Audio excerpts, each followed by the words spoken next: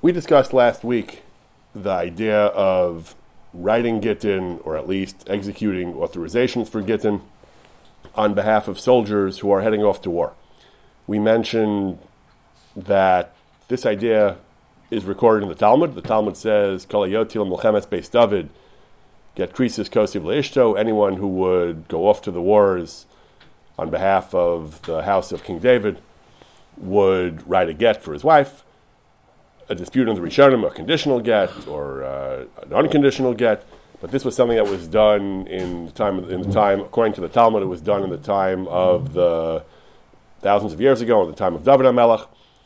The Rambam explains that Milchemes Beis David doesn't mean exclusively David, it means the wars that were conducted by tzaddikim, by people who cared about halacha and wanted to make sure that their affairs would be managed in accordance with halacha. So this was an important step to issue Gittin before going out to war. We said that we pointed out that there isn't much practical discussion of actually implementing this from that Talmudic passage on until about 100 years ago. We have a major tshuva in the Tzitz Eliezer. That's what we studied last week of the Divrei Malkiel, from Malkiel Tenenbaum, a great the Gaon of Lumja, who used to do this. He said it's an important thing to do. It was a time of war. He didn't specify which war he was talking about. He died in 1910. But tonight, one of the tshuvas we're going to see is going to mention that the war in question was the war of Russia and Japan, the Russo-Japanese War. That was meant to look up what year that was, but that was again around 120 years ago. The Russo-Japanese War took place between 1904 and 1905. So if that's the war we're talking about, that was just a few years before the Divrei Malkiel died, about 120 years ago.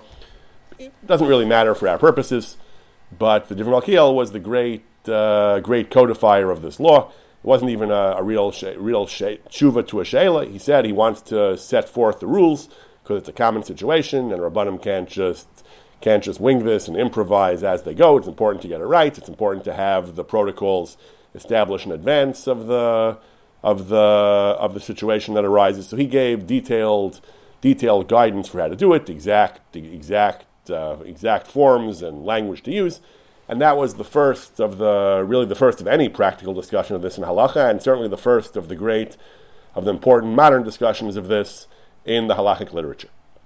We're going to study tonight several subsequent tshuvos on this topic from the mid-20th century, several decades later. We're first going to study a couple of tshuvos from the World War II era, and then one from the time of the Six-Day War.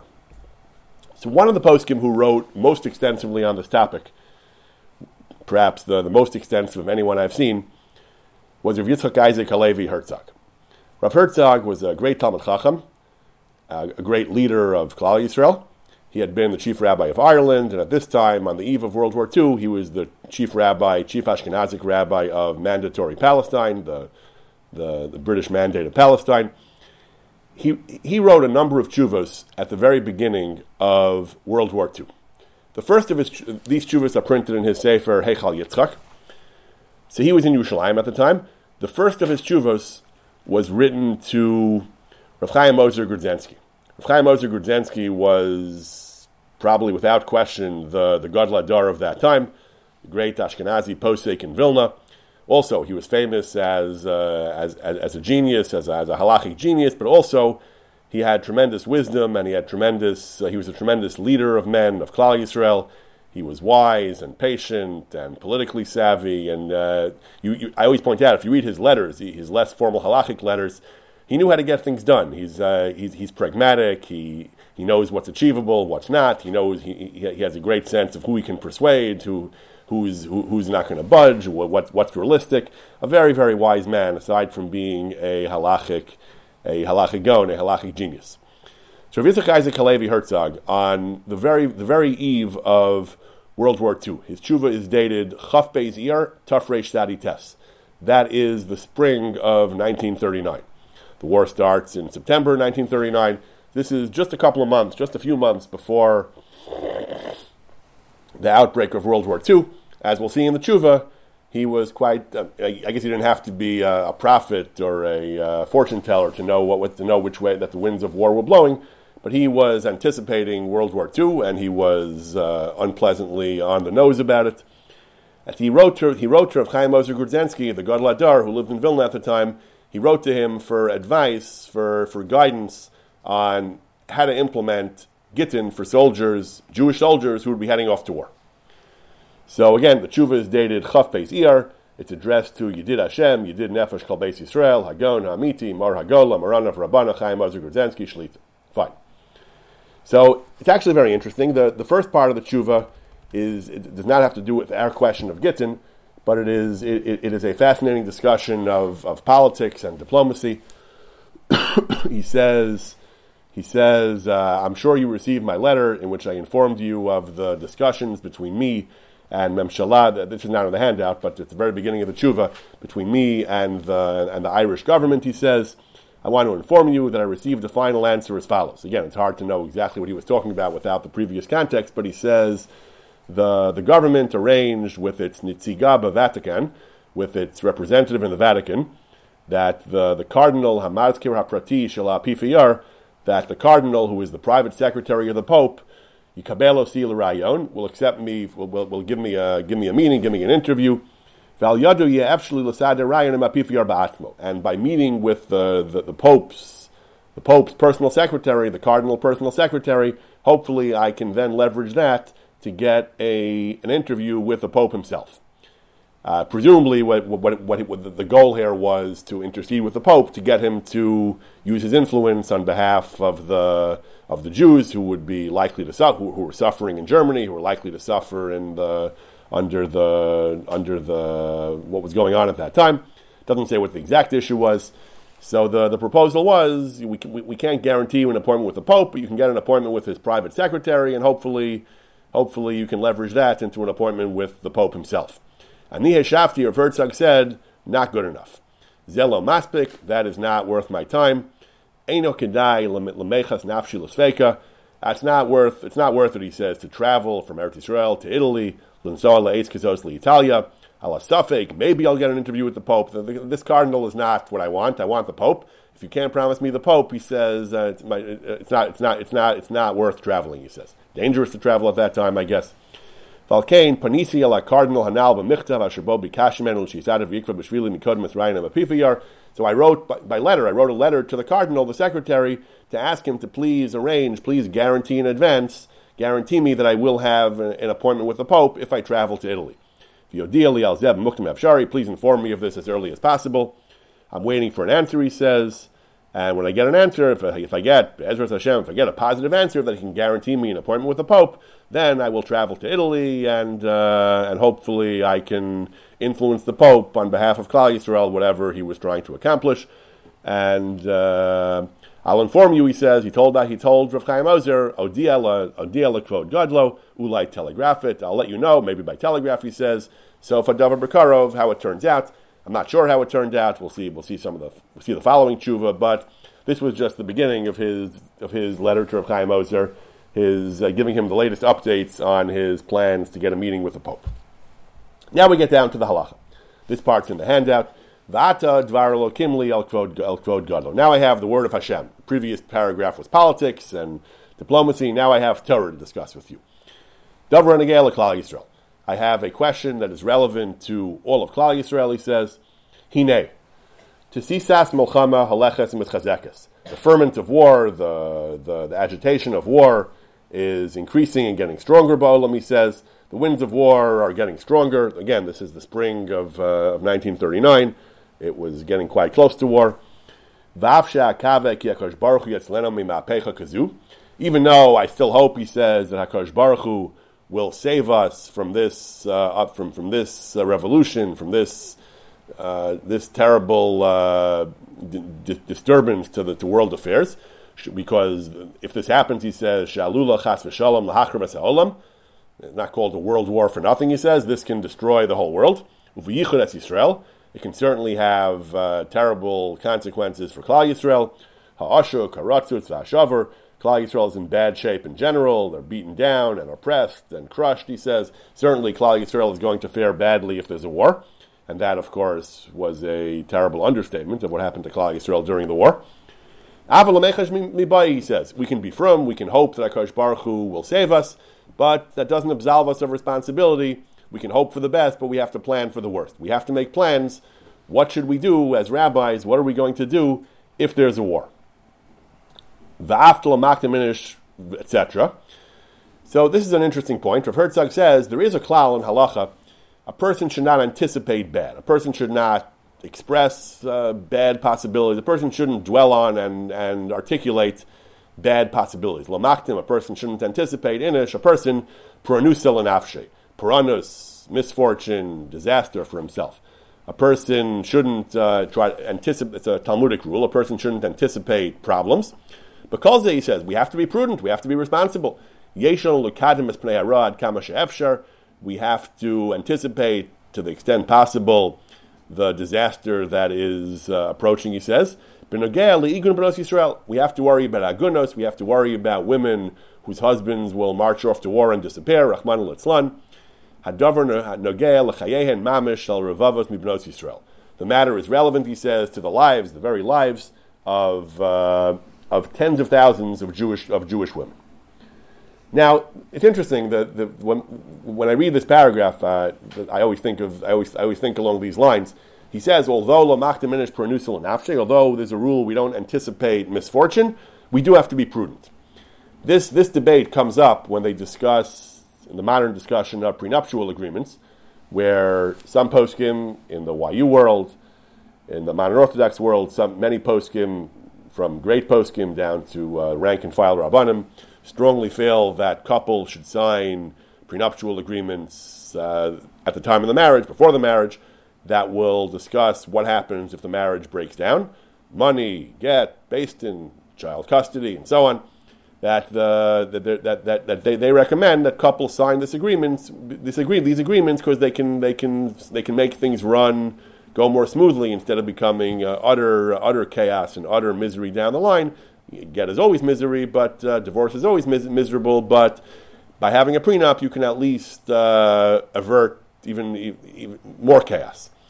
And many other rabbanim in the Haredi world, in Eretz Yisrael, do not like these proposals. So some of the arguments they have are technical halachic, but some of the arguments are they often say, this rule, lamach diminish puranusel and afshe. We don't want to start a marriage by making all kinds of plans for disaster, for things going wrong. We should start off more optimistically. Right? I never understood the argument that the ksuva and other things they used to sign, we do have to plan for the worst. It's not responsible to just ignore the possibility of misfortune. And that's Rav Herzog's point here as well. He says, yes, we can hope that Hashem will avert war, and we can hope that this doesn't come to pass, but that doesn't absolve us from responsibility of making whatever plans we can for things that will go south. And there is a real possibility that there will be war, and there's a real possibility, almost a certainty, that soldiers will disappear during the war, and we won't have definitive evidence of their demise.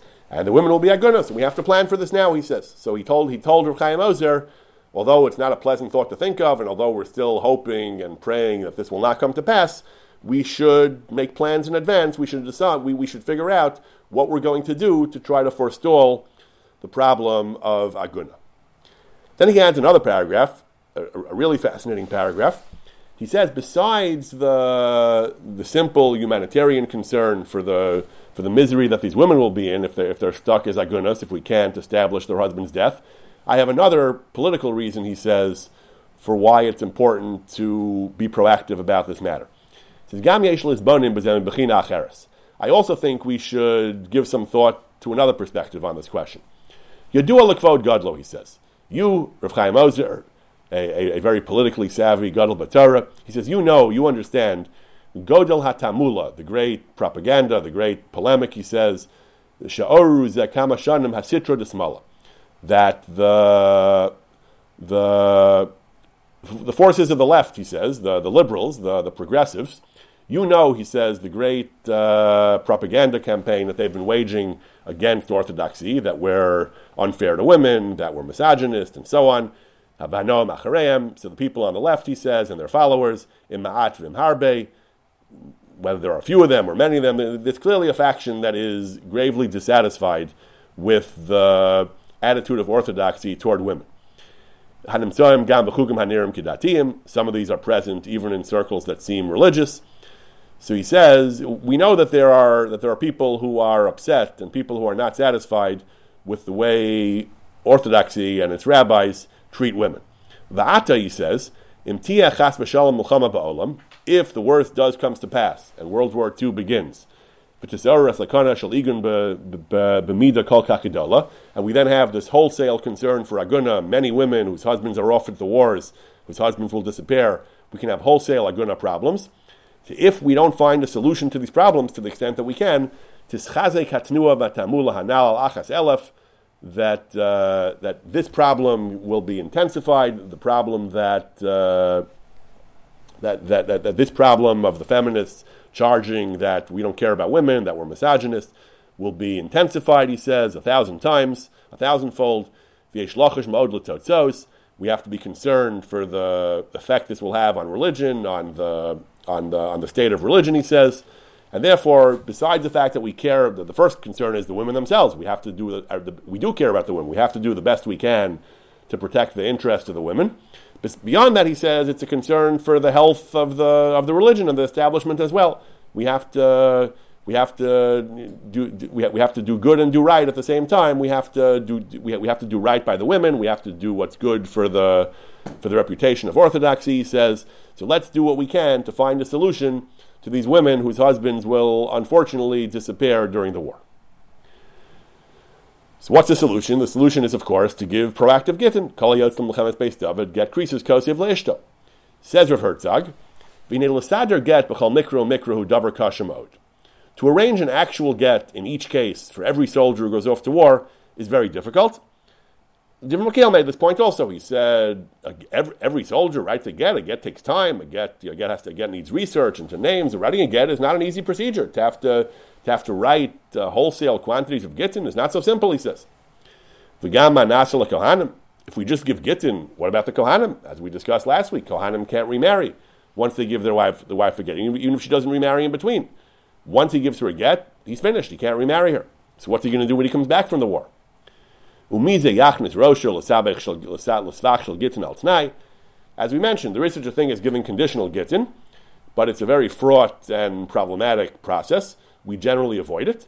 Devoutness was willing to do gittin al t'nai when necessary, and that seems to be the attitude of the poskim in general. We'll do them when necessary, but it's not our first choice. If we have no other choice, we'll do a get al t'nai, but we really don't want to do get al t'nai. We'd really rather have a better solution.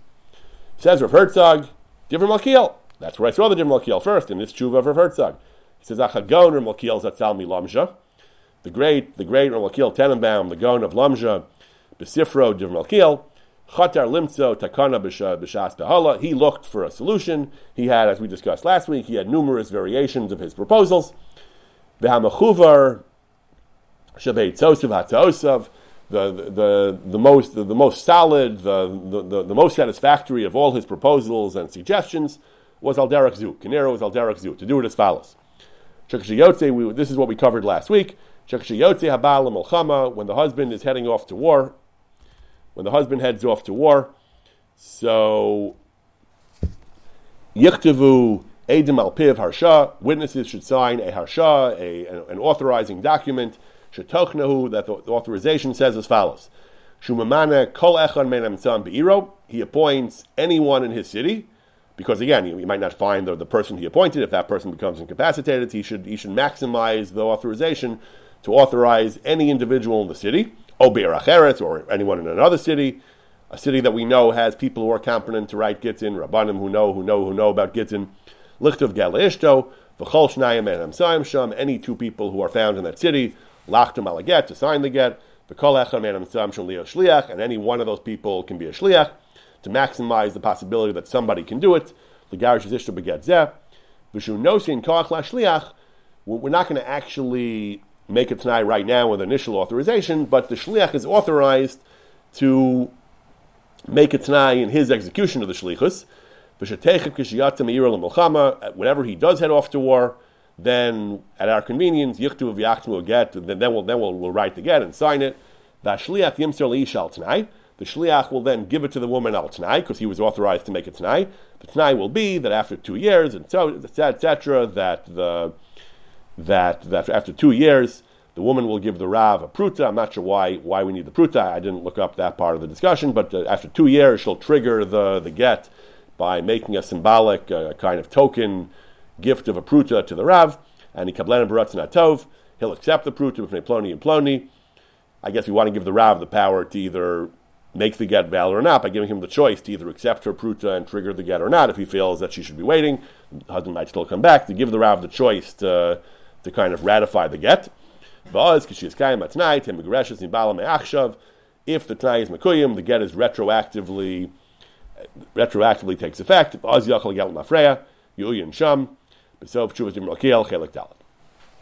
So that's the solution.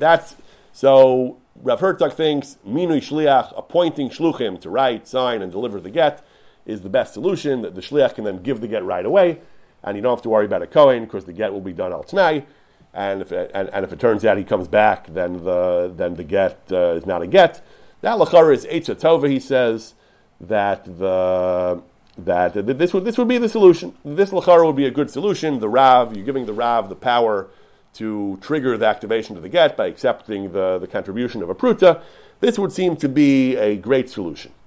However, says Rav Herzog, there are two problems he has, two basic problems with this solution in the modern context. Da'aka. Our problem is as follows. He says there is a difference in the way wars are conducted today from the way they were conducted in the time of the Divrei Malkiel. Wars in our day have changed, are conducted differently than the war in the time of the Divrei Malkiel. Hainu, that's what we said before, Milchemes Russia b'Japan, the Russo-Japanese War. Sha'az, Kivin Shiyatza Ba'al Milchama. At that time, once a soldier was sent to the war, Im Nishar B'Chayim Lo Haya Chozyu L'Beitz V'Lachar Avor Milchama. There were no furloughs, there were no terms, there were no tours of duty. You went to the front, you stayed there until you died or until the war was over. There was no coming home. Aval B'Yameinu, he says, in our day, from some kind of reports of England and France from the Great War, from World War I, we still haven't escaped the aftermath of World War I. World War II was often considered a continuation of World War I. According to the reports, the dispatches he read from World War I, the government would furlough soldiers. It would give permission, he says, occasionally, it would give them furloughs to come home and then go back to the war. This change in the way soldiers serve their tours of duty has a major impact, causes a major trouble for our Gittin. Basically, we'll see more detail soon, but the Divrei Malkiel was assuming that once the soldier went off to war, he authorized the get could be given conditionally, and then the get remains in force until he returns home or doesn't return home or dies. If a soldier returns home after he's given to get, after the get was given, or after he authorized the get, and he goes back to his wife, and he's with her, he's intimate with her, that can cause all types of problems. That can cause all kinds of trouble for our get. We're not going to get into all the ins and outs of the details. We'll just see overall the problems he raises. But this is the issue. Divrei Malkiel does not consider this because in his time soldiers weren't coming home in the middle of the war. But says Rav Herzog, in our situation where the soldiers come home during the war, this creates major problems for the Gittin. Why? So he says, because, again, we're not going to get into all the details. Basically, there are two potential problems. One problem is that the fact that he came home and was with his wife might create a presumption that he was canceling the get, that he's mevatel the get, or the shlichus. Another concern is that if he's with his wife and she's already divorced, he's not allowed to be with her.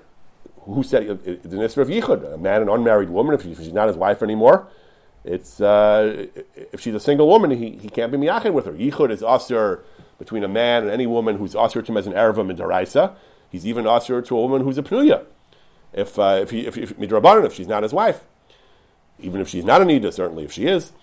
So a normal husband is allowed to be with his wife even while she's nida, because the laws of yichud don't apply between a husband and a wife. But if he gave her a get, then she's divorced. He's not allowed to be with her. He's not allowed to even be miyachid without touching her. He certainly can't be intimate with her. That could be a problem as well. But to do this l'chatchila, it might be an isser, it might just be not appropriate, he says, and we have to be choshesh that there's kedushin possibly, that if he comes back and he's with her, he's remarrying her. So all these problems come up. Either he's mavatal the get, or that he's remarrying her, and that he's being miyached with someone who's not his wife. All these situations, which would not have arisen in the different Malkiel's time, because the person was not coming home after he wrote the get until the war was done, all these problems arise today in cases where the husband is furloughed during the war. Furthermore, he says, "Ma nasa l'kohen." What if he's a kohen? If he's a kohen, then certainly, if the get is a good get, in other words, the get says that if he doesn't make it back at the end of the war, the get is a get retroactively. So if he comes back halfway through the war, he doesn't yet know if he's going to survive the war or not. Maybe he'll die at the end of the war, and if so, the get was triggered retroactively. In which case, he's now with a grusha. That's certainly an isser of yichud, and certainly an isser he can't touch her, have anything to do with her if she's divorced. So again, he goes through all these different questions. We're not going to get into these. Are very complicated discussions about when we're choshesh for bittul aget, when we're not choshesh bittul aget. We mentioned last week that the different Malkiel said in order to avoid, in general, whenever we do a get, I just did this a day or two ago. Whenever we do a get, we always tell the husband, if the get is not being given right away, we tell the husband to declare that he's accepting upon himself, under the penalty of shvu and cherem, he will not be mevatel the get or the shliach. He will not cancel and withdraw his authorization for the get. But if he actually comes home and lives with the woman, then there's a real concern. Then maybe he mevatel the get. Maybe he married her again if the get took effect already. And how is he allowed to be miyachid with her in the first place? So all these problems were raised by Rav Herzog. He had problems. He had solutions. He went back and forth. And at the end of this tshuva, Siman Lamed Hey, he tells Rav Chaim Ozer, he says, "Ulam la'achar shechazarti al kol tzaddim." But after I went through all these different possibilities, lamatzasi adayin derech slula. I haven't really found any solid, reliable procedure. He said, even the different Malkiel's procedure, he says, it's not so simple. There are aspects that we can challenge. He says. So he asked Rav Chaim Ozer, "Uvavakashim mikvod gadlo." You're the gadol hadar. He says, "La'ayin bazeh." Please look into this matter. Ulahodieni datu agdola batzasu atova. Please tell me your opinion of what we should do, how we should do this. B'tzur Yisrael Yiflenim Mishigiyos. We read them b'Torah in the flows, and Hashem will help us avoid mistakes and accomplish wonderful things in His Torah and see wonderful things from His Torah. And he signs off. Yitzhak Levi Herzog signs off his letter to Rav Chaim Ozer. Okay, so this was the letter he wrote. This letter in Iyar in Tuf Reish Lamed Tes, Tuf Reish Tadi Tes in the spring of 1939. The next tshuva in Heichal Yitzhak is a collection of Rav Herzog's tshuvas and tshuvas to and from him. The next tshuva, Siman Lamed Vav, was written by Rav Chaim Ozer to Rav Herzog, a response. The response was months later. The response was dated Yom Daled Gimel Kislev, the year Tafshin. So the year Tafshin was still Kislev. It was still 1939. The Hebrew year already is the year Tafshin because it was after Rosh Hashanah. But it was already November, December or something. I didn't check the exact date in the Western calendar, but it was the very end of 1939. It was after the war had already broken out. Rav Chaim Ozer got back to Rav Herzog. Kvod Yedidi Harav Hagon Amaforsim Mataraso V'Yaraso Gdemas L'Chachmaso Rav Herzog. So again, the beginning of the tshuva is about other political and war-related news. He says, "I got your telegram from Tel Aviv regarding the yeshivas. I responded by telegram," and then he gives whatever the issue was. And then he gets into a little more discussion about the fate of the various yeshivas. Rav Chaim Ozer was one of his famous, most cherished goals and endeavors in life was to support and further the interest of the yeshivas and the study of Torah. He writes, Hine Po, here in Vilna, his kansu kol yeshivas, Miglilos HaKresin, he says, we've had, the yeshivas have gathered in the big city, in Vilna, yeshivas Mir, Kamenetz, Radin, Baranovich, these are the who's who of the famous yeshivas in Europe. Mir, Kamenetz, Radin, Baranovich, Klet, Klomzha, Slonim, Bialystok, Pinsk, Mezrich, Vaod. All these yeshivas have gathered here in Vilna, he says. HaYeshivas lo yachlu l'haksik ma'am b'makom. The yeshivas could not survive locally where they were, b'makom gedol, b'tamim ruchanim b'gashmiyim, for spiritual and material reasons. I'm not familiar enough with the history, but Rav Chaim Ozer is saying the yeshivas were in crisis. They couldn't last where they were. They had to all come to Vilna. B'kasher nispecha Vilna l'medinas Lita. When Vilna was annexed to Lita, he says, "Eskantu kulam b'karen zavi azud al amash lalachal ifishak emuvan kashim od lakzikam." They're all stuck in Vilna now. It's very difficult to keep the yeshivas going. Kibnei Yireinu nisroshashum od l'regel hachalifos v'atmuros v'mapechos v'yichlach reish shenifsla kematim atbeya. All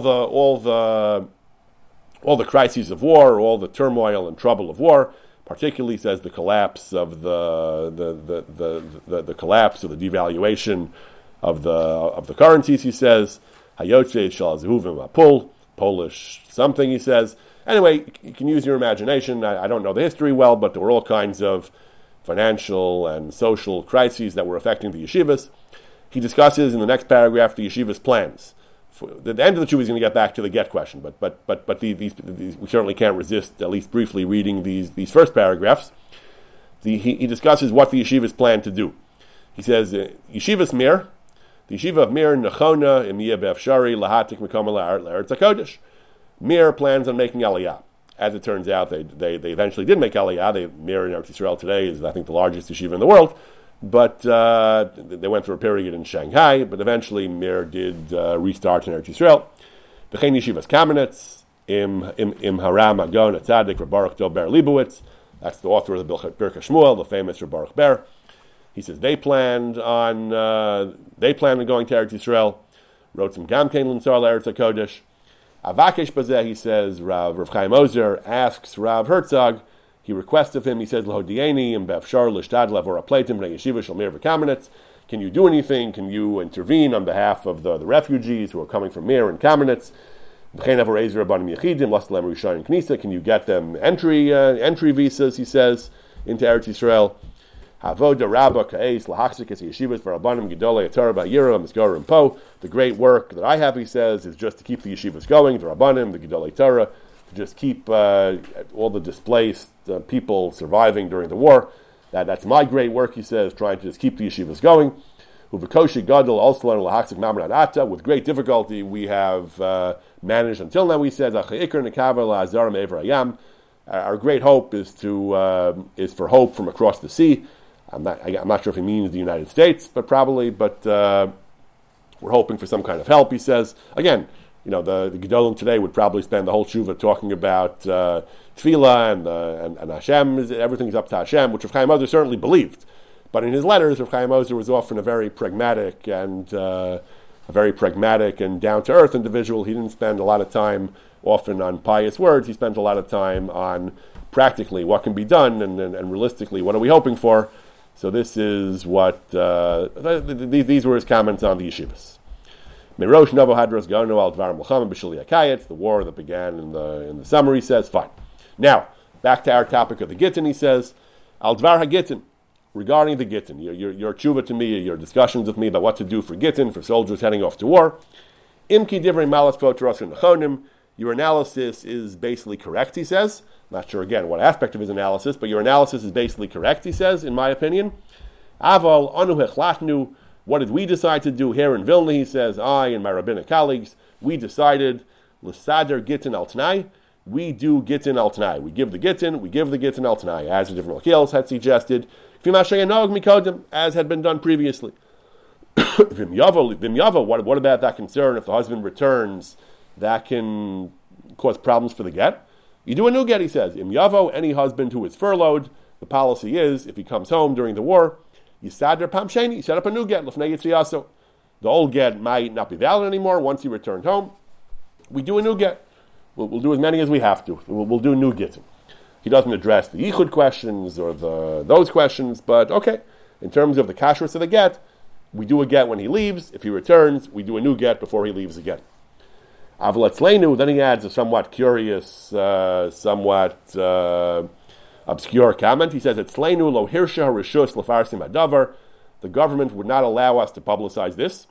I guess, as we touched on last week, it's a question of maybe morale. Maybe they felt the Rabbanim who were writing Gittin was bad for the morale of the soldiers. I'm not sure. But he says the government did not allow us to discuss this openly, to publicize this. B'chalzeh, he says, again, very cryptically, Matzanu Eitzel Lefirsum. We did find some way of getting past the government censorship. We did find some way of some means of publicizing our program, he says, but it didn't. It wasn't practiced that widely, he says. Aval nimnu lavo rak yechidim. Only relatively few soldiers took advantage of this and actually came to do these gittin. So both Rav Chaim Ozer and Rav Herzog agreed that we should do gittin. They debated the details. Rav Herzog had his own solutions. Rav Chaim Ozer said we just do gittin al t'nai, but they both agreed we should do it, and apparently at least some were done. We have other testimonies of World War II that gittin were done for soldiers commonly. But anyway, Rav Chaim Ozer basically agreed with his analysis, and he said, here in Vilna, this is what we do. We do the gittin al t'nai, and if he returns where the get potentially its validity might be problematic, we just do a new get before he heads out again. If someone wants to do it right, that's what we do. We do a new get if he heads out again back to the war. Rav Herzog has several other letters, which we're not going to go through tonight, also written around the same time. The next Siman Lamed Zayin, is just a detailed explanation of the Gitim L'chama. He starts by talking about the Divrei Malkiel's Eitzah in the Russo-Japanese War of Tafrei Shamachdalad of 1904. He discusses that. He discusses the details and his own plans. In the next tshuva in Lamed Ches, the next tshuva was written to his rabbinic colleague, Rabban Zion Meir Chai Uziel, who was the Sephardic chief rabbi of mandatory Palestine at the time. He has a discussion with Rav Uziel about what to do. And then in Siman Lamed Tes, he has another discussion with Rav Yaakov Klemis. I'm not sure how to pronounce his name. He was a prominent Rav in Moscow who had emigrated to Eretz Yisrael and was now one of the leading Rabbanim in Eretz Yisrael. Rav Herzog discusses it with him in Siman Lamed Tes. And finally, in Siman Mem, he prints the actual harsha, his actual conclusion, what you should do, of how of the I'm sorry in Siman Mem he has further analysis of what to do of how to do it, and finally in Siman Mem Aleph is a very short siman, it's just one page. Mem Aleph, he gives you an actual form. It's just a few paragraphs, a form of what to do, of what to do for how to write. How to write the get. This one actually was not written during World War II, it seems. This one, he says, is we are publicizing, he says, Nusach Harashah L'Chayalim B'Tzvah Haganah L'Yisrael. This one was written for soldiers in the IDF. It begins, Ani Achas Mata, I, the undersigned, Ben L'Mishpachas blank, may something blank, Chayal B'Tzvaos Yisrael, etc. My number, he says. He says this was a form he wrote that was meant to be used by soldiers in the Israeli army. Okay, so we started with the Divrei Malkiel. We saw the tshuvas of Rav Herzog and Rav Chaim Ozer, World War II era tshuvas, and Rav Herzog apparently persisted this into the IDF, that soldiers going off to war should write these gittin, or at least authorize these gittin, in order to avoid problems of aguna at a later time. One last tshuva we'll read tonight, and that is a tshuva. This one is a couple of decades later. This one was written by a pair of tshuvas by the Tzitz Eliezer Yehuda Waldenberg. His description of the case is self-explanatory. He writes, Uvda hava b'tzeir Talmid Chacham, a young man, a Talmid Chacham echad, shebala fonenu b'tkufa shlofnei melchema shishas hayamim. A young man, a soldier, came before us, and in the period shortly before the 6-day war. Ubikesh meitanu, this young Talmid Chacham, he requested us, the Beis Din, that This young man, he planned someday in the near future, he would be embarking on a secret mission, a Pula Sodit, B'Shetach Oyev, in enemy territory. Sounds very glamorous and dramatic, also very dangerous. Whatever he was doing, he was going to be going on a mission behind enemy lines, where obviously there was great danger to himself. He doesn't even know what day this mission will begin. He wants to keep the halacha of Kol Yosim L'Chemes Beis David, Gekrisis Kosiv Le'ishto. He wants to do this get. He wants to execute a get before he heads off on this mission. The war hadn't actually started yet, but he was going on some dangerous clandestine mission, and he wanted to prepare a get beforehand. He explicitly declared, he doesn't know exactly when he's leaving. He wants to take care of this in advance, not leave it for the last minute. But he also wants to go home and be with his wife until it was time to embark on the mission. So la'achar sheyimne kedin l'chsivas get biturin yakser keis lebeso zuishto. He's going to go back to his wife. He'll be with her. Ve'ena rota afilu sheishto mishpachta yedum mizeh. He doesn't even want to tell them he's writing this get. He doesn't want to worry them. He doesn't want them to even know he's doing this. It's a secret. Tishlo la'achnisa v'metach nafshi. He doesn't want to cause them stress and tension. Ubikesh l'sader zos miyad. He wants to take care of this right away, not leave it for the last minute. And he doesn't know if he'll have time, but when he's called up to make it to Beis Din. So he wants to settle this matter while he still has time. He wants to authorize or write this get somehow, and then go back and live with his wife. So the obvious problems are the ones raised by the writer of Herzog, that these eitzes of authorizing or writing gittin may be problematic if the person goes home to his wife. So that was the question: can we do this? What should we do? Says Rav Waldenberg, Sidarnu Kedas Moshe v'Yisrael. We did indeed arrange the get Kedas Moshe v'Yisrael. Umina b'fanenu es Ploni ben Ploni a sofer. He appointed so and so the sofer to write the get. He appointed Ploni ben Ploni people as the Eidim to sign the get, and he appointed Ploni ben Ploni to be the shliach to deliver the get. And he said that all this should take place after the passage of 1 year from when he leaves for his mission into enemy territory, and he does not return. Then 1 year later, and there's no information as to his still being alive. A year later, then this get should be executed. The chasam b'fanenu. Again, we explained last week. If he's dead, he can't give a get. Even his agent can't give a get on his behalf once he's dead. But manavshach, if he's dead, then his wife can remarry because he's dead. And if he's alive and he's being held in a prison somewhere, then the get will take effect. So v'chasim b'fanenu al minui al nuskas harsha. He signed a document authorizing this get. Shesidarnu lo v'asharnua v'kamnu kedabai. And then the Tzitz Eliezer goes into great detail, explaining the issues about how to do it, and about going through the issues about whether there's any problem due to the fact that he's going to be with his wife after he authorized the get. He explains, again, we're not getting into those problems, but he explains that that's not a problem. He says, the very end of the tshuva, he ends on a positive note. He says, we prepared the authorization, but we never had to put the get into effect because he survived and he returned home. The husband survived and came back to his wife, and they spent many years together. So, as a matter of fact, we prepared the authorization. We were ready to execute it if necessary, but it turned out we did not need it. This he publishes in Tzitz Eliezer in volume 11. In volume 15, he returns to this question. He says that this question arises in our time often, many times, when soldiers go off to war. And since in that tshuva, I analyzed the issue, but I didn't give the formal language of the Harsha. I didn't give the text of the forms that we use. He says many Rabbanim involved in these affairs, he says, request them. They need to know how we should do it. What are the best practices for doing this, he says.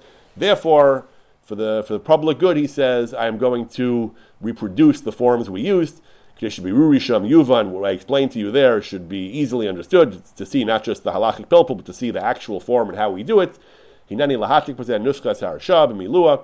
I am going to reproduce the harsha, the authorization document in full that I used back then. And back then I put a lot of work into it, he says, birur achar birur, b'neschos shonos. I compared and selected from various different texts And after deep analysis of the halachic issues, I came to a conclusion. So here is the text I use, he says, and he's providing it for other Rabbanim to use.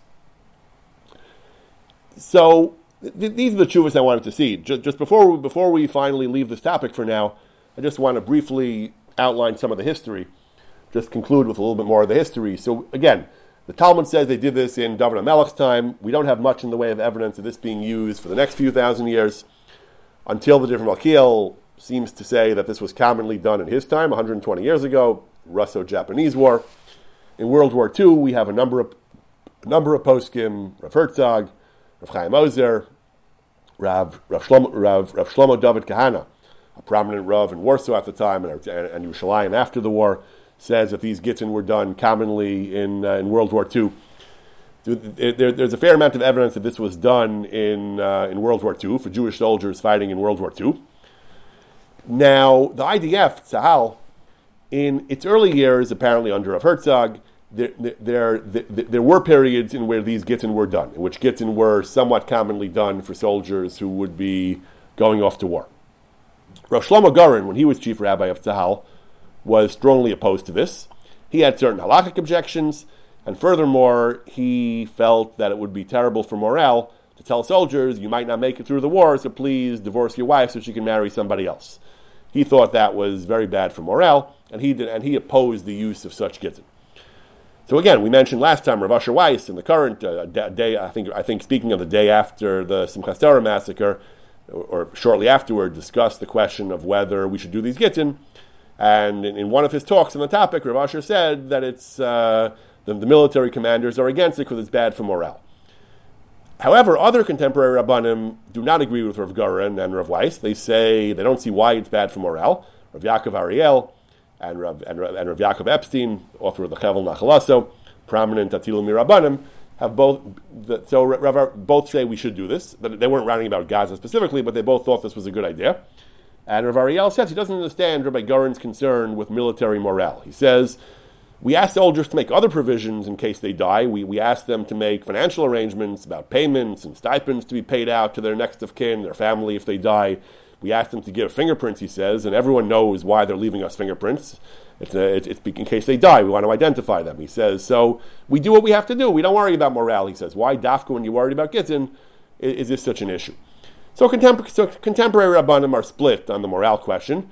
Rabbi Yuval Sherlau says, writing after Gaza, says, the primary question is what's the best thing for the war effort? That should be our paramount concern.